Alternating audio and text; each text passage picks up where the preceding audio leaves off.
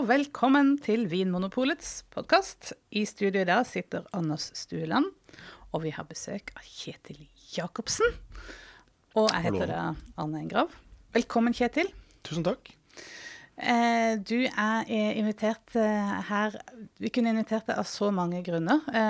Du jobber jo altså her i Vinmonopolet sammen med oss i en enhet som heter produktkvalitet. Det helt riktig, som en enhet under innkjøp og produktkvalitet. Akkurat. Vi kan jo også nevne at det du som står bak mange av de beskrivelsene som står på hylleforkanten, altså den teksten, det lille diktet som beskriver hvordan vinen lukter og smaker. Det riktig, og det et, vi kan kalle det et lagarbeid, fordi det jo andre som smaker og beskriver produktet, og så setter jeg meg ned med de beskrivelsene, og så sammenfatter jeg de til én beskrivelse. Populært kalt Norges mest leste skribent. Ja, jeg har hørt noen kalle det det. Det jo litt artig. Ja. Det noe du nevner til mange sånn utenom jobb? At du, liksom, når du på fest? At du, Nei. Jeg prøver å holde det litt hemmelig. Ja. Jeg tror kanskje jeg hadde nok vært litt fristet til å flagge det så ofte jeg kunne. Har du lest mitt siste arbeid? Ja. Men det så mye vi kunne snakke med deg om, egentlig, du jo en kvalitetsmann fra innerst til ytterst. Ja, det tenker jeg også polet. Vi jobber med kvalitet, og det liksom en rød tråd gjennom alt vi holder på med. Det så sant. Det burde vi nesten brodert og hatt på veggen her. Men av alle ting så har vi invitert deg for å snakke om alkoholfri vin. Ja, og kanskje ikke bare alkoholfri vin, men alkoholfri drikke generelt. Ja, for det forskjellige måter å definere ting på her. Så...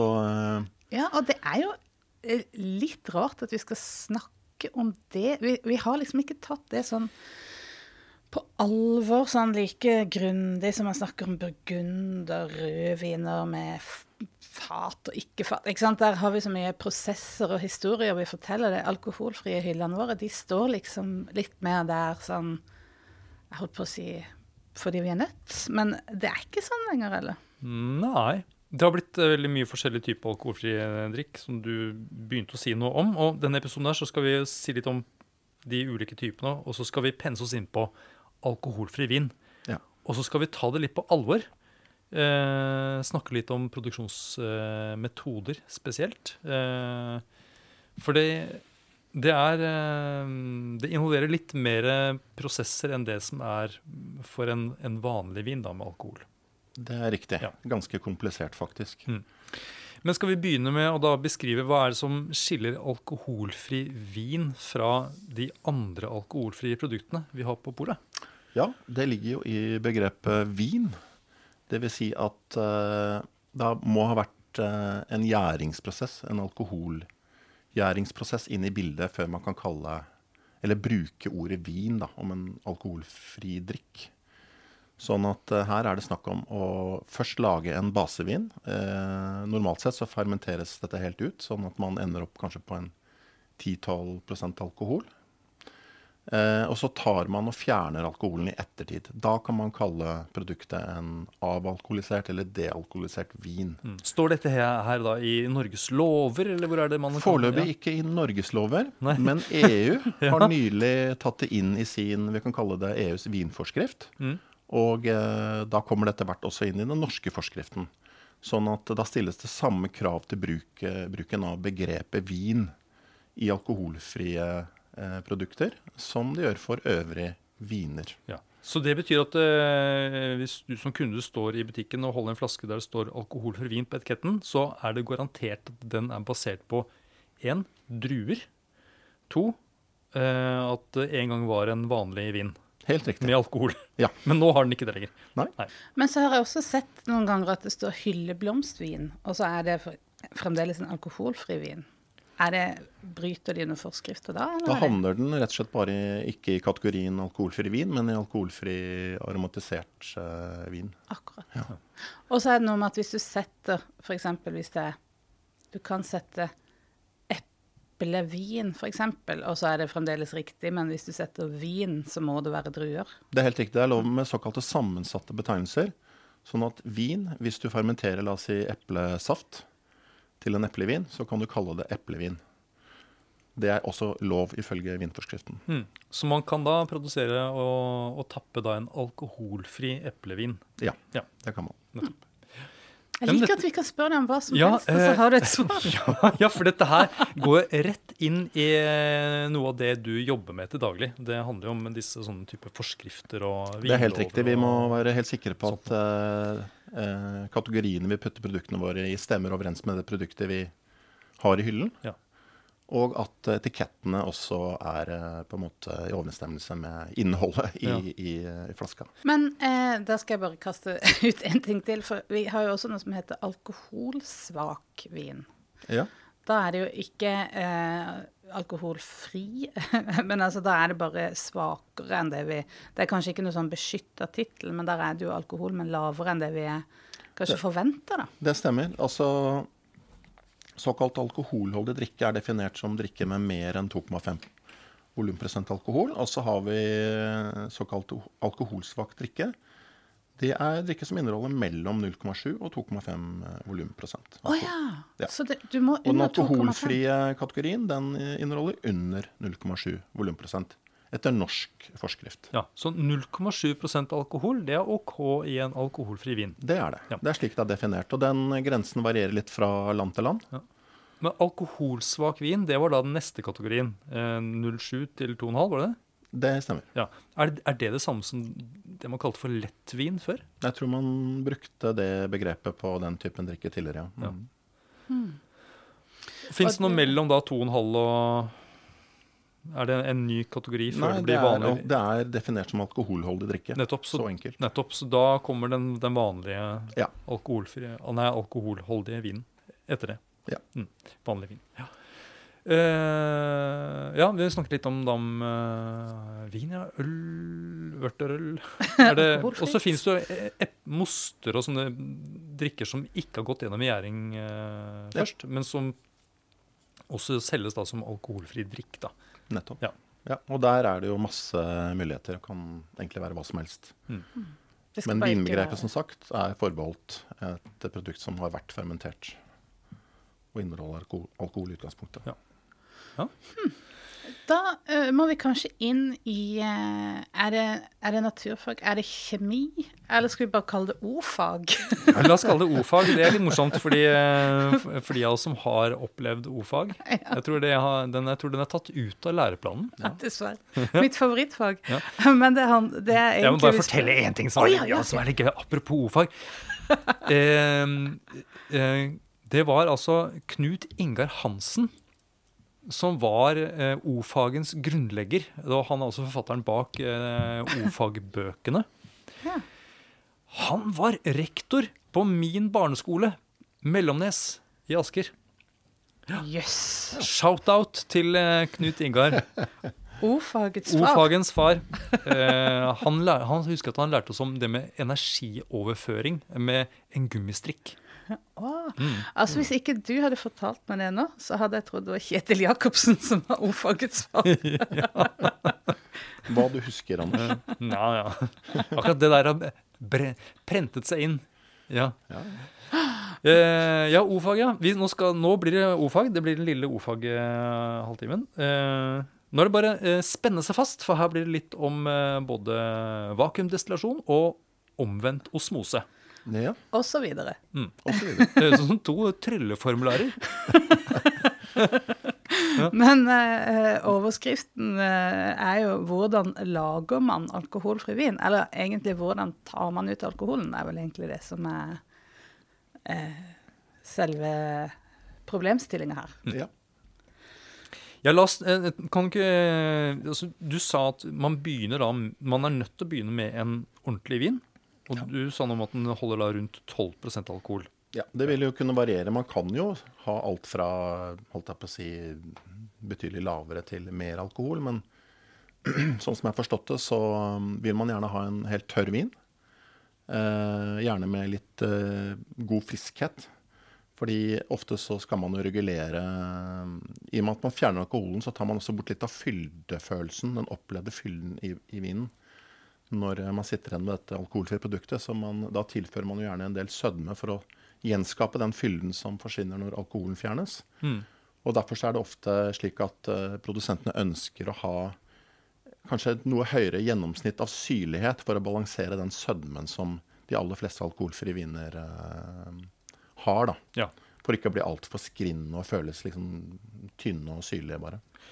Noen rødviner, kanskje spesielt, havner fort opp i sånn 14-15% alkohol.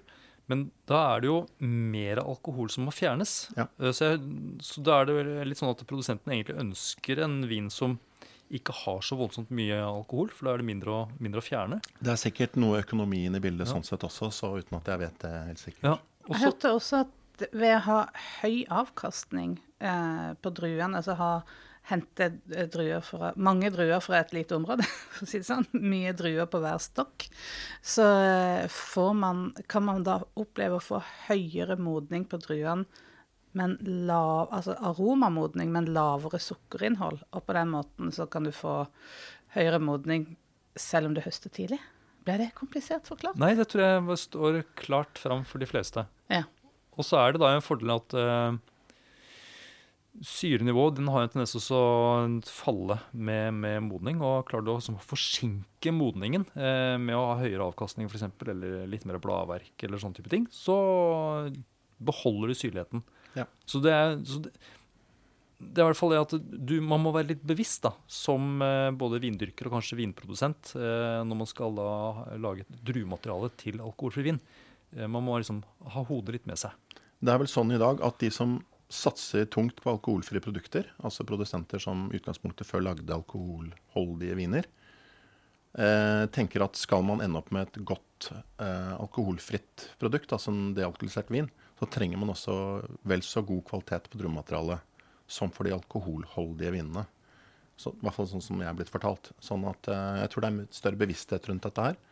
Hvis man går en mannsalder tilbake da jeg begynte i polet, så hadde jeg inntrykk av at det var litt sånn venstrehåndsarbeid. Det var ikke så nøye hva man brukte, disse alkoholfrie vinene, men i dag så er det, i hvert fall hva jeg er blitt fortalt, en større bevissthet rundt viktigheten av altså gode druer for å lage god alkoholfri vin også. Kan jeg bare skyte inn at nå var det snakk om da en mannsalder. Jeg vet ikke helt om det er en nøyaktig definisjon på en mannsalder. Men det er litt kortere enn en kvinnsalder. Ja. Men jeg måtte bare sjekke når var det den første alkoholfrie vinen dukket opp i Vinmonopolets lister? Jeg vet i hvert fall at... Kan dere tippe? Jeg tipper kanskje tidlig 60-tallet eller sånn. Jeg vet at det var noen tyske produsenter som eksisterer den dag i dag. Ja. Jeg husker jo det har stått alkoholfri vin i alle barer, for det var de pålagt. Så det siden 96 da. Ja. 1970 så kom, da var det de alkoholfrie vinene kom i sortimentet vårt i hvert fall. Og da var det 2 røde og 2 hvite, og så var det 2 musserende. Og de røde og hvite de kom da fra Sveits og Tyskland, som du da nevner, Kjetil. Så er det som er en mannsalder da, kanskje? Tilbake til 70-tallet. Ja. Men jeg synes jo, altså i løpet av den tiden jeg jobbet i Vinmonopolet, som begynner å bli en stund nå, men jeg husker at smaken på de alkoholfrie vinene har blitt bedre. Og det kan jo ha noe med druematerialet, som du er inne på, Kjetil. Men det kan jo også ha noe med selve produksjonsprosessen. Kanskje vi skal gå til det. Altså når druene har kommet i hus, og man har gjennomført en gjæring av vinen som på vanlig måte, så sitter man da med en ferdig vin som er tørr, og med rundt 12% alkohol. Hva gjør man da? Hvilke valg er det man har? Ja, alkoholen skal jo ut av denne vassvinen, og da er det slik at det finnes 2 hovedgrupper av teknologi. Jeg har kalt det membranteknologi, altså bruk av membraner, og den andre på en måte default-kategorien, ikke-membranteknologi. Som da er den mest populære? Som er den mest populære per i dag. Og for å gå da til denne såkalte ikke-membranteknikken, så er det hovedsakelig 2 typer teknologi eller maskineri som brukes. Det er såkalt vakuumdestillasjon, og så er det spinning cone, eller det vi kan kalle på norsk roterende kjegler. Ja, det er 2 ting som man ikke har lyst til å havne inn i, tenker jeg. Jeg ser for meg liksom Charlie og sjokoladefabrikken. Der er det noen barn som havner inn i noen sånne rør og noen tuber. Noen roterende kjegler. Jeg tror fort at liksom, ting kan suges litt ut av, hva skal jeg si, steder som ting ikke skal suges ut alt av. Det kan bli litt sånn undertrykk da. Veldig høyt undertrykk. Sånn at, for det er snakk om en del minus atmosfærer, på å si. Det er jo det. Ja. Alle vet jo hvis de som har hytte høyt over havet på fjellet, jeg vet ikke om man har tatt temp noen gang, men altså vann koker jo ved en lavere temperatur, og det er liksom samme prinsippet for vakuumdestillasjon. Ved at man senker trykket, at man pumper at den er sagt, luft ut av denne beholderen.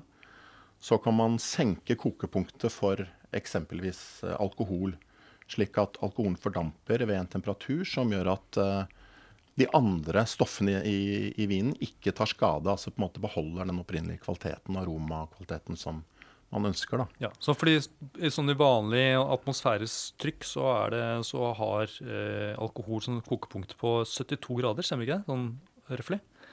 Og med vakuumdestillasjon så kan man senke det ned til, er det allerede sånn under 30 grader, er det ikke det?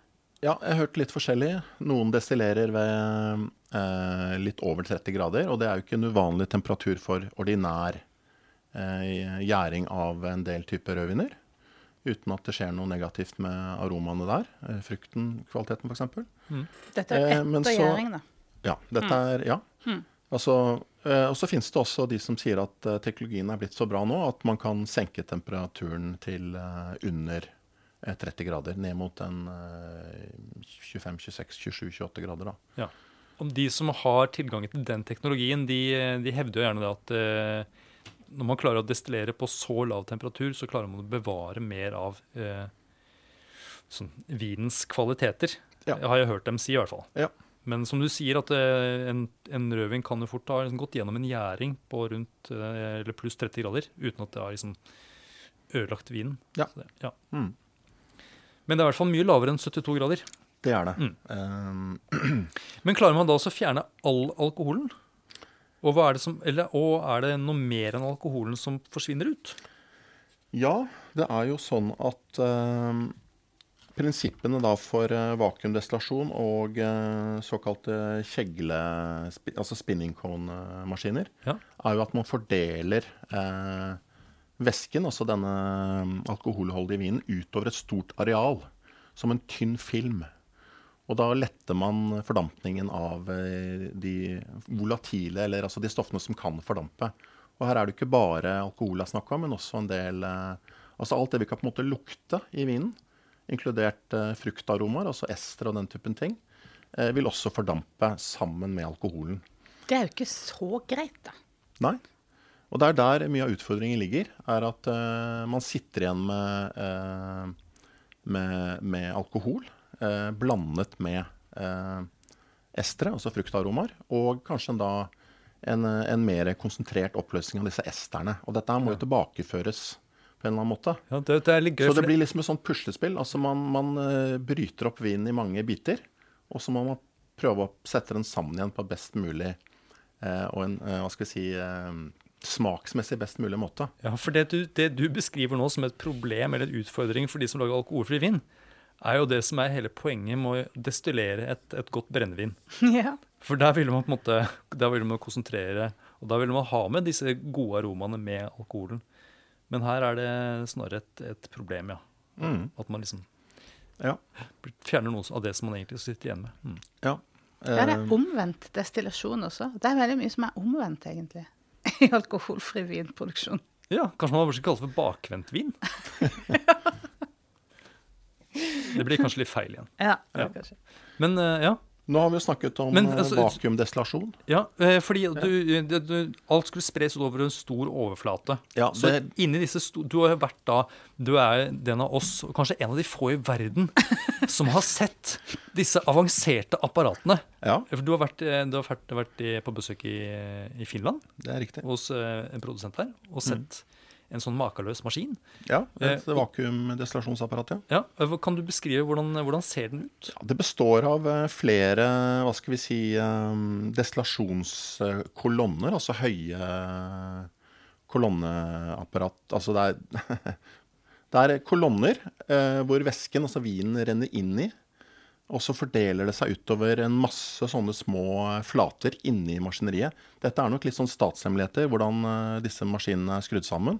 Selv ikke han som opererer eller på en måte drifter den maskinen kunne fortelle meg helt nøyaktig hvordan dette fungerte. Men prinsippet er i hvert fall at man heller, la oss si for eksempel 2000 liter vin inn i denne første destillasjonskolonnen. Og så fordeles vinen sånn gradvis over ekstremt mange sånne små plater, som gjør at det dannes en tynn film av vin. Og så under undertrykk så vil alkohol og estere begynne å fordampe fra disse små platene oppover i systemet. Og så gjør man denne prosessen på nytt for å fjerne mest mulig alkohol. Skjønner, så dette her er det er sånne litt høye stålrør, nesten. Helt riktig. Ja, og vinen kommer inn i sånne, det er et lukket system, så du ser jo aldri vinen som sprøytes inn. Den på en måte kommer inn via et rør på toppen, og så går det videre. Ja, det er riktig. Så de må bare holde på. Det er en sånn kontinuerlig prosess. Så du bare holder på, og så synker vanligvis så er det, i hvert fall det apparatet jeg så er det sånn batchvis. Altså man produserer et visst antall liter per gang. Det er også sånn at apparatet må renses ganske hyppig. Da renser man faktisk med en del av den alkoholen man fjerner. Så kjører man det gjennom systemet, så det er på en måte litt sånn hva skal jeg si, bærekraftig økologisk ved å bruke alkohol man allerede har laget selv. For da på best mulig måte. For det vil jo danne seg avleiringer her, sånn at systemet må renses. Så det er ikke et kontinuerlig system. Da vil det danne seg for mye urenheter på disse tynne platene. Men det at det er batcher, så må de batchene være veldig store for at det skal funke. Så det er ikke noe du kan gjøre med en liten. Du må lage mye av gangen da. Det er et veldig godt poeng. Altså, det egner seg ikke for småskalaproduksjon, for å si det sånn. Nei. Det er ikke ett fat. Det er ikke ett fat eller altså 500 liter. Da blir det dyrt. Har du noen gang sett en sånn spinning cone, eller det er vel en sentrifuge, er det norske navnet på det? Ja, det er det. Jeg har ikke kikket inn i, eller hverken sett eller kikket inn i en spinning cone. Og det er et system som er veldig vanskelig å forstå prinsippet. Det er på en måte altså væsken renner nedover, mens gassen, altså fordampningen, går den andre veien. Ja. Men det er igjen det samme prinsippet med at her er det mer den sentrifugalkraften som gjør at altså væsken, altså vinen fordeler seg utover disse kjeglene, danner denne filmen, sånn at det letter fordampningen da. Ja. Så noe renner ned, og så er det noe som så damper det opp samtidig. Mens ting går rundt. Ja, mens ting går rundt. Ja, enkelt sagt. Jeg må spørre om ting. Har dere sentrifugert noen gang? Altså, ikke vært inne i en sentrifuge, altså bortsett fra sånn tivoli og sånt nå, men gjør det hver dag nesten. Vaskemaskin. Vaskemaskin, ja. Det er en sentrifuge. Ja. Men har dere sentrifugert noe annet? Nei. Det husker jeg nå at skal jeg tilbake igjen til skolen, min skoletid på skolen. Det var biologien på videregående. Der sentrifugerte vi sildemelke. Faktisk. Ja vel. Hva var læringsmålet? Jo, fordi altså sildemelka, den er jo homogen når man liksom starter med den. Litt sånn rett fra silda? Ja, litt sånn gulgrå væske. Ja. Men etter at den hadde gått igjen og den ble da plassert i sentrifugen, så skilte jo da de ulike stoffene seg i sildemelka. Sånn at de tyngste stoffene havna da i bånd, selvfølgelig, mens de letteste havna da øverst. Sånn at det ble en sånn fin lagdeling med flere sånne lag nedover med ulike farger og gjennomsiktighet. Jeg kjente jeg fikk mange spørsmål igjen, men jeg forstår hvorfor du sier det, for det er det som er poenget. Nettopp. For da kan man skille disse ulike stoffene fra hverandre. Det brakte minner tilbake fra videregående. Ja, nettopp. Sildemelke der, Ja. altså. Det tror kanskje er det eneste jeg skal si om min skoletid i denne episoden, i hvert fall. Men ok, er vi da ferdig med det som da kalles for som du kalte for ikke-membran-metoder? Ja, det Ja. vi vel i stor grad. Og da er denne vakuumdestillasjonsmetoden, det er den vanligste. Det er absolutt den vanligste, sånn som jeg har forstått det. Og det finnes sånne apparater som er mye større enn de du så i Finland. Ja, det kan jo konstrueres i ulike størrelser. Ja. Vi har sett bilder av noen som heiste på plass en sånn kjempekolonne inn i et hus.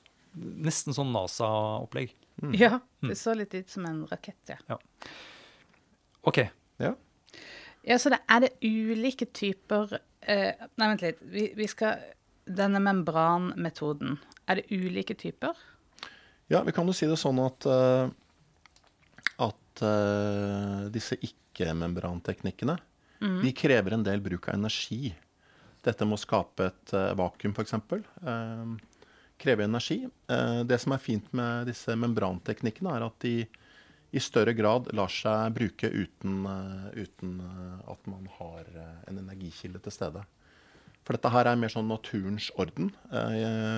Og disse metodene vi snakker om, den andre hovedgruppen, er bruk av osmose. Jeg kikket litt på Store norske leksikon sin definisjon av det. Og der er det veldig godt forklart, synes jeg. Osmose er den spontane vandringen av et løsemiddel gjennom en membran. Og for eksempel alkohol, eller vann da, som vandrer fra den ene siden til den andre siden av denne membranen. Og osmotisk drevet transport kan oppstå over en membran som skiller to løsninger, der det er ulik konsentrasjon av et løst stoff. Ikke sant? I vin så består hovedsakelig av vann og alkohol. Det er mange og 90%. Og så er det ulike løste stoffer i vinen, altså smaksstoffer, tørrstoffer, ikke sant? Tørrstoffene er de som ikke fordamper. Og så er det en del sånne aromastoffer som vi kan lukte, som er volatile. Og det er forskjellen på disse oppløste stoffene som kan da gjøre det mulig å drive og jobbe med osmose og fjerne alkohol. Ja. Dette her, vi er fremdeles på skolebenken, det skjønner jeg. Osmose, det er da på en måte, da må det være væske på begge sider av et membran. Ja. Og et membran, det er på en måte det er bare noe som skiller de væskene fra hverandre. Ja, det er en hinne eller et filter, kan man også kanskje til en viss grad kalle det. Og sånne membran kan da ha ulik permeabilitet, som jeg husker da tilbake fra min tid i biologien. Og huden vår, for eksempel, er jo et sånt membran. Ja, du kan trekke noe inn i huden, men det holder på plass blod og innvoller. Man kan slippe ut fuktighet, blant annet. Ja, ikke sant. Ja. Så da, og hvis bare kom et eksempel, det er litt morbid kanskje, men hvis jeg legger meg selv ned bare i rent vann da. Jeg har jo mye vann inni kroppen min. Alle mennesker har jo det. Men i tillegg til det vannet i kroppen min, så er det mye andre stoffer. Nå forstår jeg hvor du vil. Nå er det inni kroppen min er det andre stoffer enn bare vann. Men hvis jeg da legger meg i et badekar med bare masse vann rundt, så vil faktisk huden min, som er membranet, ikke klare å hindre det vannet som er rundt meg, som det er løsemiddelet, til å trenge inn. Fordi det vil på en måte, det vil inn og liksom løse opp de stoffene som er inni kroppen min. Ja, fordi du består av mindre vann enn det vannet i det badekaret du ligger oppi. Ja. Så det vil prøve å trenge vann inn i kroppen helt til det er lik mengde vann på innsida og utsida av kroppen. Nettopp. Og det er ikke så bra. Men altså, det skjer jo ikke. Nei, man blir jo litt vasstrukket. Ja, det er jo sant. Man får rosinhud blant annet. Ja, så jeg har aldri prøvd det så lenge at jeg liksom har at det har blitt en likevekt i det osmotiske trykket, men og ikke prøv det. Det er poenget. Men det er poenget, det er osmose. Men den osmosen du snakker om når det gjelder alkoholfri vinproduksjon, den er omvendt. Ja, altså her ønsker jeg på en måte å fjerne alkoholen fra en alkoholholdig vin for å lage en avalkoholisert vin eller dealkoholisert vin. Og da er det sånn at prinsippet her er jo da at hvis du da har en løsning på den andre siden av denne membranen som ikke inneholder alkohol, så ønsker på en måte naturen å skape en balanse mellom de to væskene. Og i dette tilfellet så kan man ha en membran som tillater at alkohol kan vandre fra den alkoholholdige vinen over i den andre væsken. Altså at man har store nok på en måte hull i denne membranen som tillater disse relativt, ikke så veldig store alkoholmolekylene, etanolmolekylene, å vandre da over på den andre siden. Og da vil jo gradvis alkoholinnholdet falle i basevinen. Genialt. Ja. Men jeg skal kanskje ikke spørre for mye, for jeg kanskje ikke forstår det, men hvis du har vandret over alkoholen fra den alkoholholdige siden, så vil det jo på et eller annet tidspunkt bli mer alkohol på den andre siden, hvis du blir 0% alkohol da på den ene siden. Hvis det er en kontinuerlig prosess hvor du hele tiden på en måte bytter ut denne væsken på den andre siden, og fjerner på en måte væsken som gradvis tilføres alkohol, og byttes ut med en alkoholfri væske, så vil denne prosessen bare fortsette helt til man har fjernet så å si alt alkoholen i basevin. Det er veldig, veldig smart. Og sånn omvendt osmose, det er jo også en teknologi som brukes der man har lite tilgang til ferskvann, der man må som rense saltvann for å lage drikkevann, så er det en metode som blir brukt. Ja. Jeg sjekket på nett hvor mye det koster å kjøpe en omvendt osmosemaskin. Det var ikke så imme. Var det på film? Nei, det var en asiatisk nettside. Det var sånn underkant av 2 millioner. Det var ikke verre. Nei, og ikke sånn billig ut. Ikke veldig stor heller, sånn tenker at man kan få plass til hjemme. Ja, for det er jo da fordelen med disse, at du kan gjøre det i mindre batcher, at du kan der kan du faktisk bare ta et fat. Ja. Så hvis du vil ha en enkelt vinmarks alkoholfri, for eksempel, da er det omvendt osmose som... Ja. Vi kjenner jo til en produsent som satser stort på dette her, og de snakket jo nettopp om dette, at her kan man faktisk begynne å lage liksom premium alkoholfri vin. Og det er jo litt spennende. Ja, hvis du kan faktisk få alkoholfri viner som gjenspeiler litt av de kvalitetene man finner i toppviner med alkohol. Da. Ja, for du slipper også å varme opp vinen.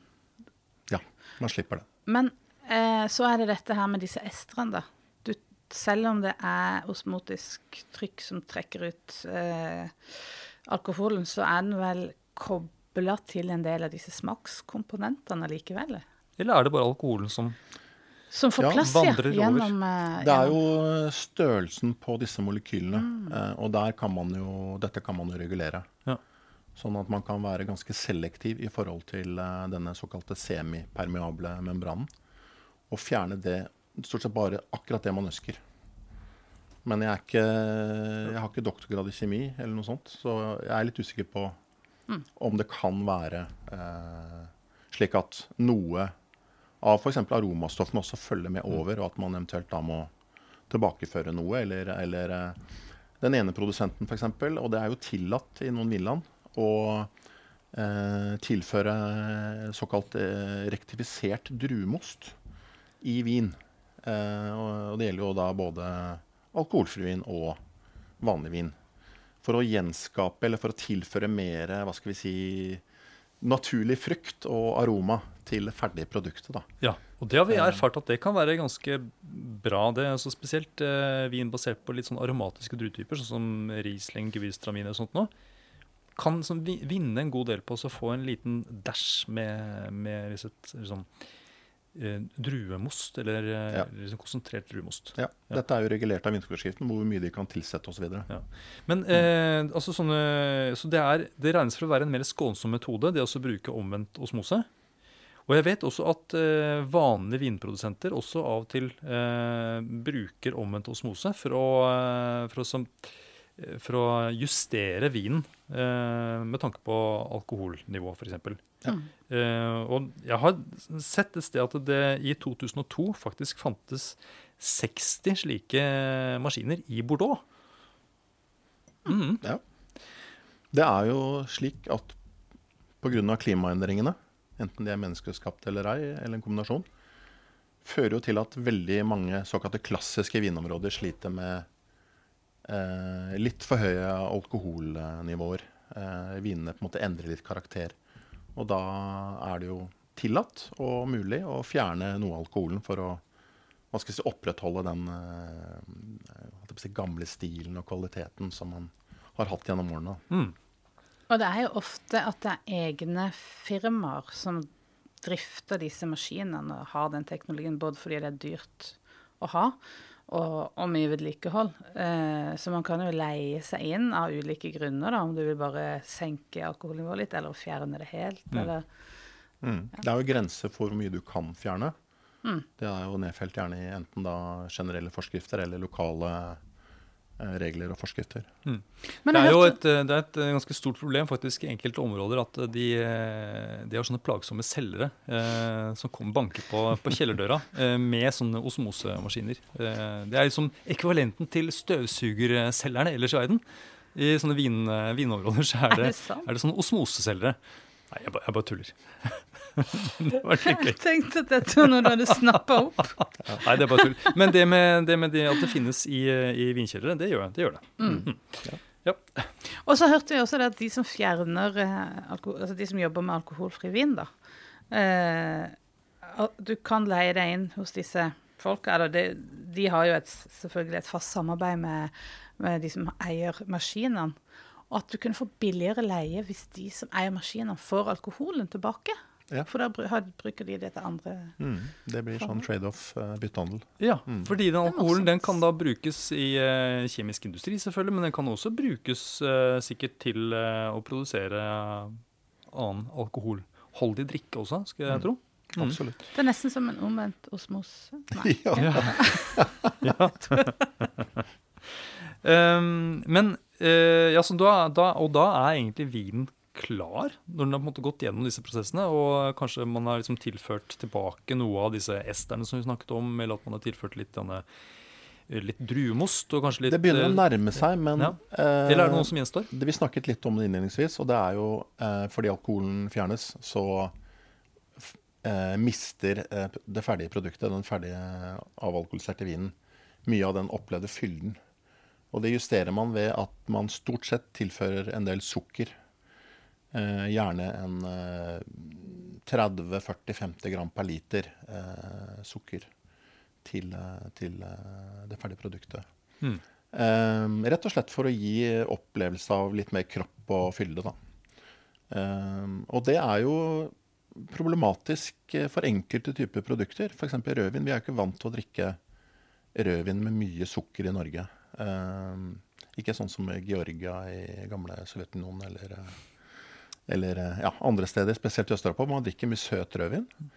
I Norge drikker man stort sett tørre viner, og den sødmen som også mange alkoholfrie, altså dealkoholiserte rødviner har, oppleves kanskje som litt pussig for mange, i hvert fall de som vant til å drikke ordinære rødviner med alkohol. Da. Sånn at da kan man jo diskutere hvor egnet la oss si, denne metodikken for alkoholfri rødvin. Det på en måte mer egnet for alkoholfri hvit, for der det gjerne slik at en del druetyper har... Vi har en sånn liten osmosemaskin som står... Nå vinen klar. Nå vinen klar.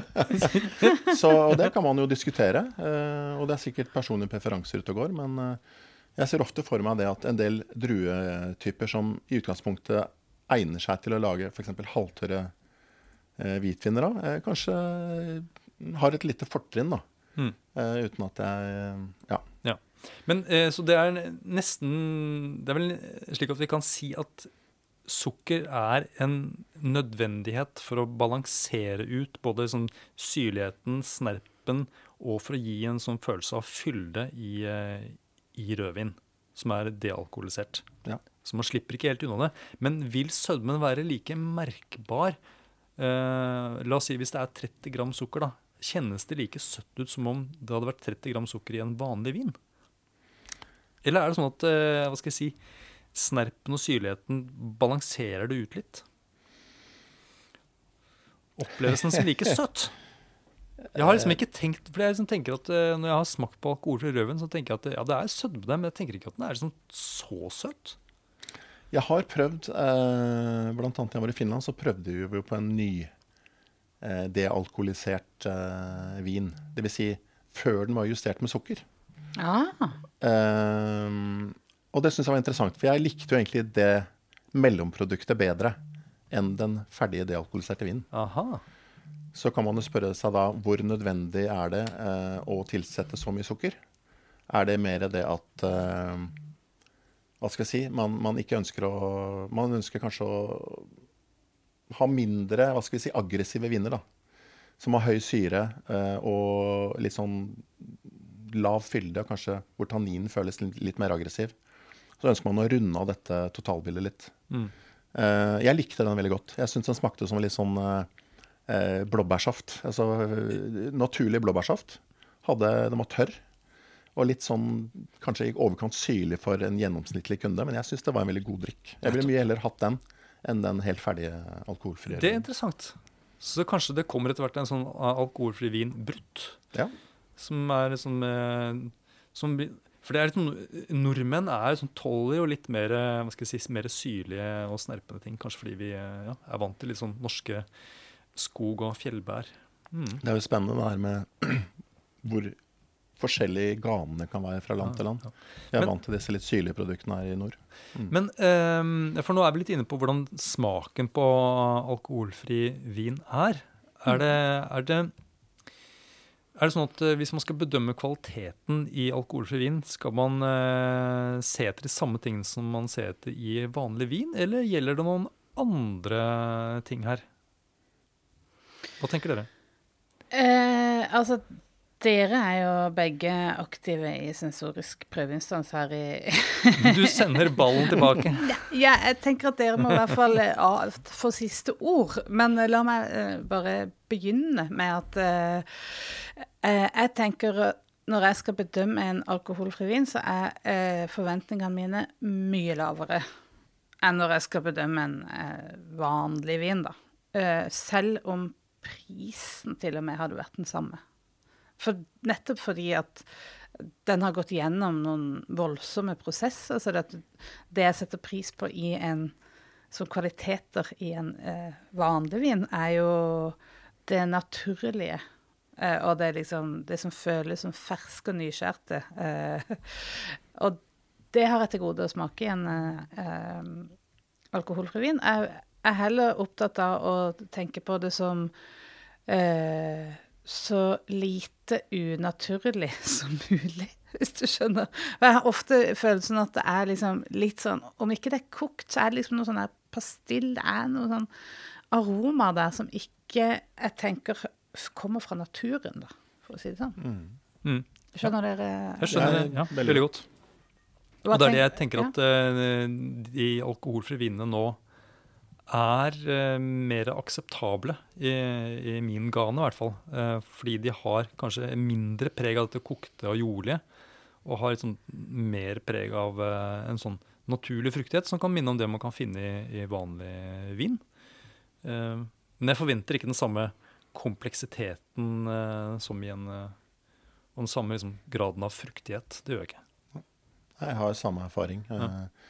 Og det er vel sånn at veldig mye av den alkoholfrie eller dealkoholiserte vin som lages er i utgangspunktet rimelige baseviner. Så jeg vet ikke hva som hadde skjedd hvis du hadde prøvd å lage en alkoholfri utgave av en dyr bordeauxvin til flere tusen kroner. Eller hadde vi da fått også et veldig spennende alkoholfritt produkt? Men dette er jo ikke, i hvert fall ikke kommet på markedet ennå. Men det er jo det er litt sånn spennende perspektiv, da. Det hadde vært litt gøy å teste ut, ja. Hvor på en måte skinner liksom terroirpreget igjennom. Ja. Hvem vet? Alkoholfri, det er ikke lov å kalle det for eksempel Chablis, men la oss si når man fikk en toppkvalitets alkoholfri hvitvin som var opprinnelig fra Chablis. Og kanskje en ting vi bør også nevne, dette med alkoholfri musserende. De boblene som finnes der, de har jo ikke vært med fra Nei, på en måte, det er ikke sånn annengangsfermentering som har lavet boblene. Eller, da er det brusmetoden, ja. Man karboniserer, tilfører CO2 i ettertid. Ja.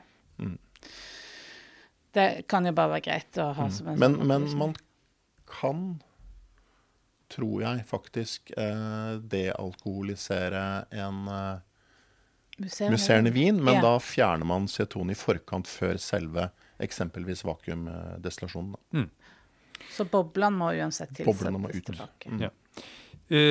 Og hvis du som hører på har lyst til å teste ut en vin som har gått gjennom en høyteknologisk stålsylinder eller passert gjennom et semipermeabelt membran under trykk, da kan du for eksempel, hvis du går inn på nettsiden vår, så har vi da et eget sted hvor du kan klikke hvor det står alkoholfrie produkter. Og så har vi også en egen hylle i butikken, ikke sant? Og utvalget i dag mye større enn det var før. Ja vel. Vi har 11 hvite, 5 roséviner, og 9 røde, og 12 musserende. Det flere enn i 1970, som en mannsalder, sier. Eller kvinnsalder, sier. Tusen takk, Kjetil, for ordfagstimen. Veldig hyggelig å være her. Takk for at du hører på Vinmonopolets podcast. Har du forslag til et tema i podcasten? Send mail til podcast@vinmonopolet.no. I tillegg svarer kundesenteret deg på e-post, chat og telefon.